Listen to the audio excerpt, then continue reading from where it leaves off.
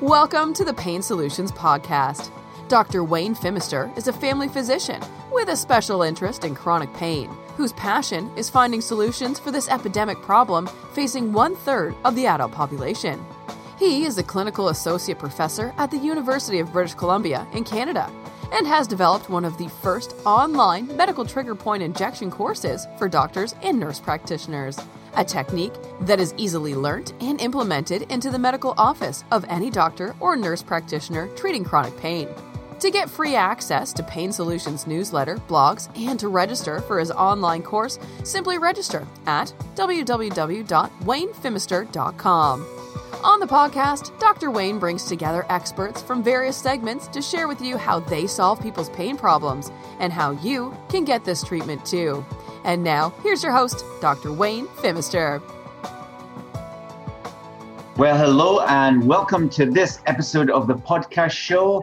Today, my very special guest is Dr. Zach Cohen. Now, he is a double board certified by the American Board of Anesthesiology in pain medicine as well as anesthesiology. So he's got a few tricks up his sleeve for his patients. And these days he's working in San Diego and he's doing a great job down there. So Zach, thanks so much for coming on today. Well, thanks so much for having me. I'm really excited. Very humbling to get the interview to do this and looking forward to it. Okay, so let's go back in time. What brought you into this world of helping people with chronic pain? Brought me into the world of chronic pain. You know, throughout my whole life, I've always been involved in some type of volunteer work or helping others. And, I really saw what I think is great about, chronic pain management is that we're really able to sort of help patients and give them their functionality back and allow them to do more and allow them to really enjoy every day more. And that was made, quite a big impression was made on me when I was younger, seeing other physicians do that. And I just always thought it was the greatest thing in the world to, get that patient back up and enjoying life again. And I just sort of found that in pain management. Okay. So you've been trained in anesthesiology and now in pain medicine. And how long have you been doing that job now? About 3 years. Okay, excellent. So in your training, you must have been seeing traditional pain management techniques, which you do yourself regularly. But then there's this awareness that you're very close to your heart that we need to be able to get a more holistic or a more open-minded approach to help people because we're more than just machines with, nerves that are not working at the end of the day. So tell us a little bit of how that's coming about for you in your practice. Yeah, I was very, very lucky where I trained at a University of California, San Diego.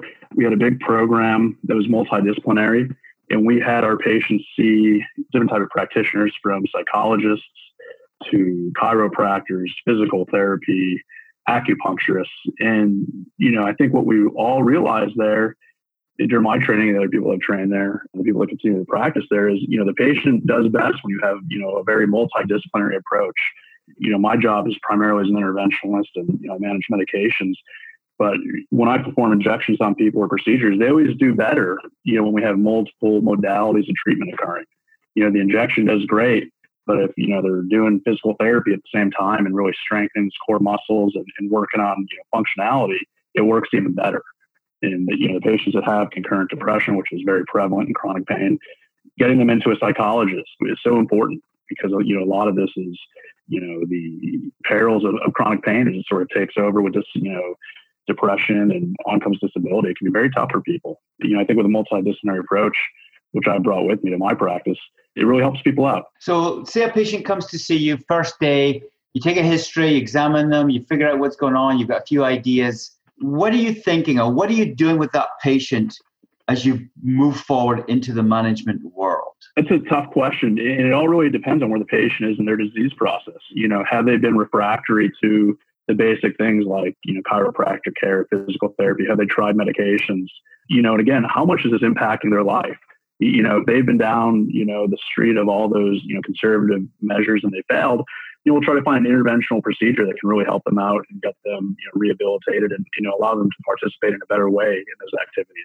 If a patient hasn't done that, I'll usually recommend they go to physical therapy first, and adjuncts to medications, depending on how they feel about medications. Not opioids, but, either muscle relaxants, NSAIDs, gel, medications like that. And then we go from there and really sort of progress and watch the patient's, therapy. in how they're doing with their functionality. So really what they need first is where you start, and then they go through the process. Is that how it works? Completely, yeah. Because if you think about it, it's almost sort of like a rehabilitation. And where do you start with that? Because the patients with back pain are doing less. So, we're trying to rehabilitate them and get them more functional to go out and either, play that round of golf they miss doing, or, be more active with their family, or, pick up their grandkids and stuff like that.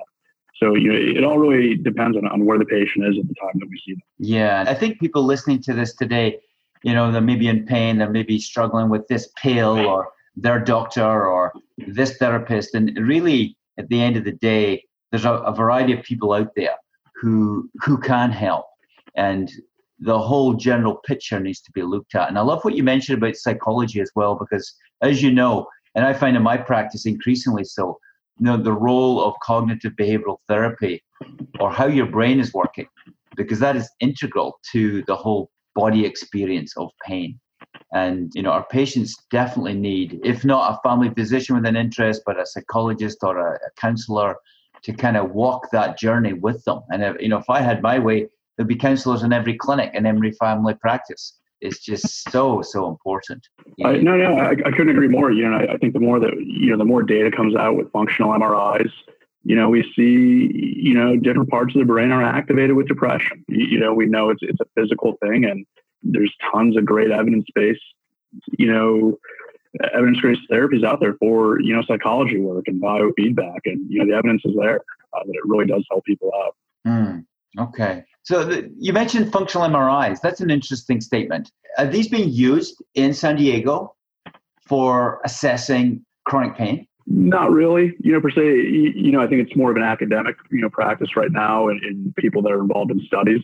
And I think that's a great question too about how do we evaluate pain with patients, because, and that's probably one of the things that got us into the opioid epidemic is, what pain has such an emotional component to it.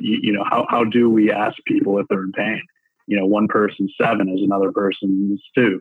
And I think that's a big thing on why we try to concentrate on function in my field. Are people doing more?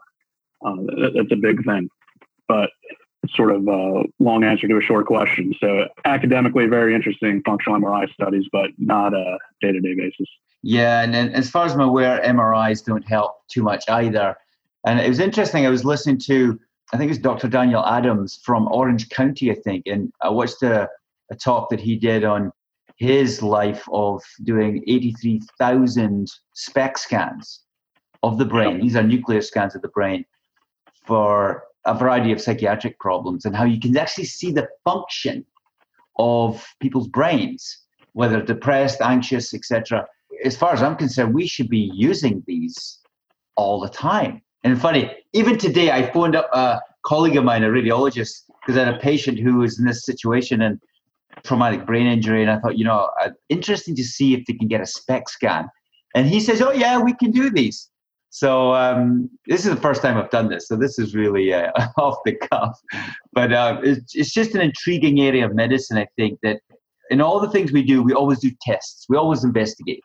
But when we come to emotional issues, and pain is part of that, is we don't have scans for that. We don't have investigations, as you mentioned. And it would be fantastic to see, that coming forth. And I don't know, have you seen any studies on SPECT scans, these nuclear scans for psychological and pain cases?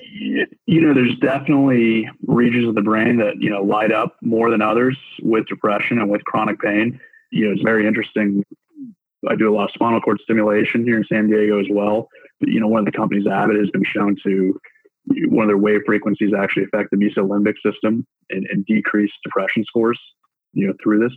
So it's really interesting. It's a really, sort of brave new world out there for, a lot of pain research that's going on as well. Okay. Well, that's good. It's good to touch base on that kind of interesting subject. So let's go back a little bit. You did mention, we're in the era of a opioid crisis, when we talked before. Sure. And, you're involved in that in quite an interesting way, maybe quite a unique way for an anesthetist. So can you just share with the public how that's working out for you? It's hard. And, we were speaking a little earlier, I think we're really just at the tip of the iceberg at the opioid epidemic and what's going to happen in America. So many people were overprescribed, in the most horrendous ways. Now we're, really shifting this paradigm of no opioid prescribing. So, we have this patient population that's just, on these high levels of opioids, and no one wants to take care of them. And, I understand that, the primary care doctors are, very worried about prescribing these medications, and, they want the pain physician to do it. But, it's very hard for some of these patients to sort of show up on your doorstep day one, and want these medications because they're dangerous. And it's just been shown that they lead to death. So, that's one of the big things right now is how, this patient population is being cared for. And it's a really slippery slope, I think, in probably every community. Did you guys see that a bunch too? Yeah, absolutely. Something I've had to go through myself as my practice has changed over the years. And I have a big heart and want to help people with pain. Sure. I was one of the top, or top is the wrong word, but one of the highest prescribers of narcotics in the province, I was told. And that's because I bought a clinic from a patient, a physician who that's what it was his interest. So I found myself in the predicament of a lot of patients with high doses. And my efforts were to try and reduce them as much as possible. And it's as tough as nails. It's almost impossible unless you're cut people off and then they just run into more trouble. And it's like, there's no easy answers. No, there's none. And it's a really slippery slope, and every patient is different. And, I think the sad thing is we've gotten to the point where, a lot of us, we're not even treating pain anymore. We're treating an addiction. It's no fault of the patient. Any person would get addicted, after being prescribed these years. And it's just, I think it's tough and it's hard for everyone right now. Yeah, exactly. One thing I've seen is maybe in the last 10 years is as physicians get more educated about this, and then they can be more confident in themselves that, look, these patients don't need these high levels of opioids. And therefore we can start to reduce them, even though there's a resistance, because the patients are going to say, no, I don't want to do that, but the fact is we need to do it, and we need to reduce it to lower levels, because the science behind, the evidence behind it says we don't need that massive doses, 200 milligrams of morphine, 100 milligrams of morphine, even 50 milligrams of morphine equivalent per day. And lower amounts can actually go a long, long way to maintaining a level of function. And that's what I've been doing in latter times with my patients, just weaning them down and just get them to buy into the concept and just work with them, not to give up. No, I do. And I think that's one of, the favorite parts of my job is, when I have a patient that comes in and they sort of buy into the therapeutic treatment that we want to give them, and we work with them and, we get to know the patient and we see them wean down off these opioids, while getting, pain reliefs, through multiple different modalities, myself, as primary interventionalist, these patients, they get so much happier. It's like they get their lives back almost. They don't realize, even the depressive side effects of these medications we're having on them. And that's not even getting patients off the opioids, and that's just reducing them to better levels. It's a pretty great thing, I think, to be able to give someone is, get them off those pain medications. Yeah, and I think that's a big take home for anybody listening to this who've maybe got family members, and it's like you actually do get your life back. Completely, and it's not just opioids too. I have a lot of patients that are on, tricyclic antidepressants, and they don't like how it makes them foggy, or Neurontin or Lyrica, and they'd rather have an interventional, procedure and deal with it that way because, they don't like feeling sluggish from this stuff. They don't like the weight gain, so a lot of these medications do have side effects to people, and it's not just the opioids too. Mm-hmm. And let's go back to your day job and your interventional role. What is happening to your patients who are seeing, say, a psychologist or a counselor, and they're getting their mental health a bit better, and then there's maybe seeing you?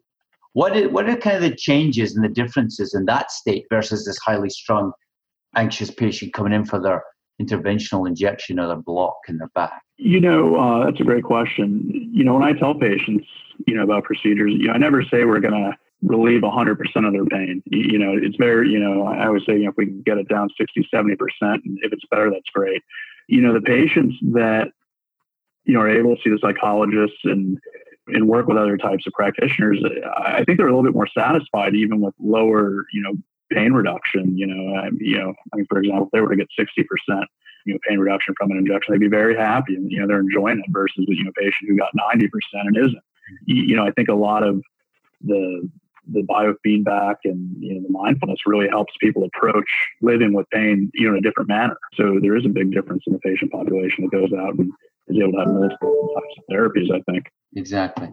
Okay. Is there any final comments you would like to make about what you're seeing in your role as a pain doctor that would help our audience today? I think the field of interventional pain medicine is really progressing at a fast speed and really doing wonders for people.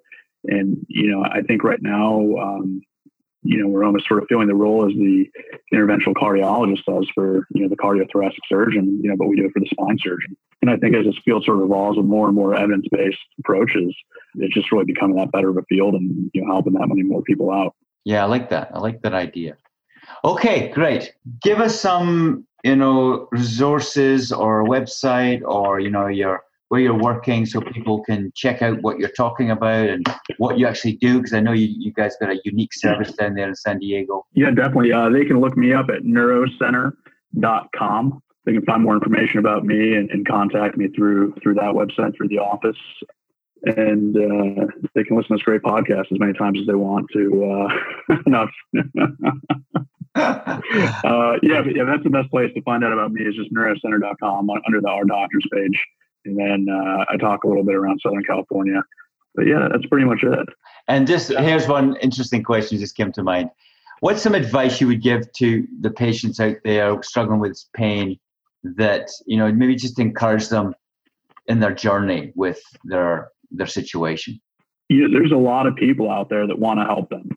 And finding those resources can be, the hardest part of the journey. But I think pain recovery is a worthwhile journey, and they shouldn't give up. And just keep on looking for resources, and whether it be social groups or going to find a pain doctor or psychologist or asking your internist to speak to a well-reputable pain doctor in the community. There's definitely a lot of help out there, and there's a lot of people that want to help patients out. Excellent. Yeah, absolutely. Absolutely. Well, listen, thank you, Zach, for coming on today. It's been great to see you, great to talk. Yeah. And have a chit chat about what we do as a day job and moving forward in this world of medicine and making a difference. So again, I thank you from the bottom of my heart. No, thank you for having me. This is a great experience, and I hope to come back one day and talk to you more. Learn more about some of the things that you're doing too. Okay, you can interview me. Perfect. Okay, thanks so much. Thank you.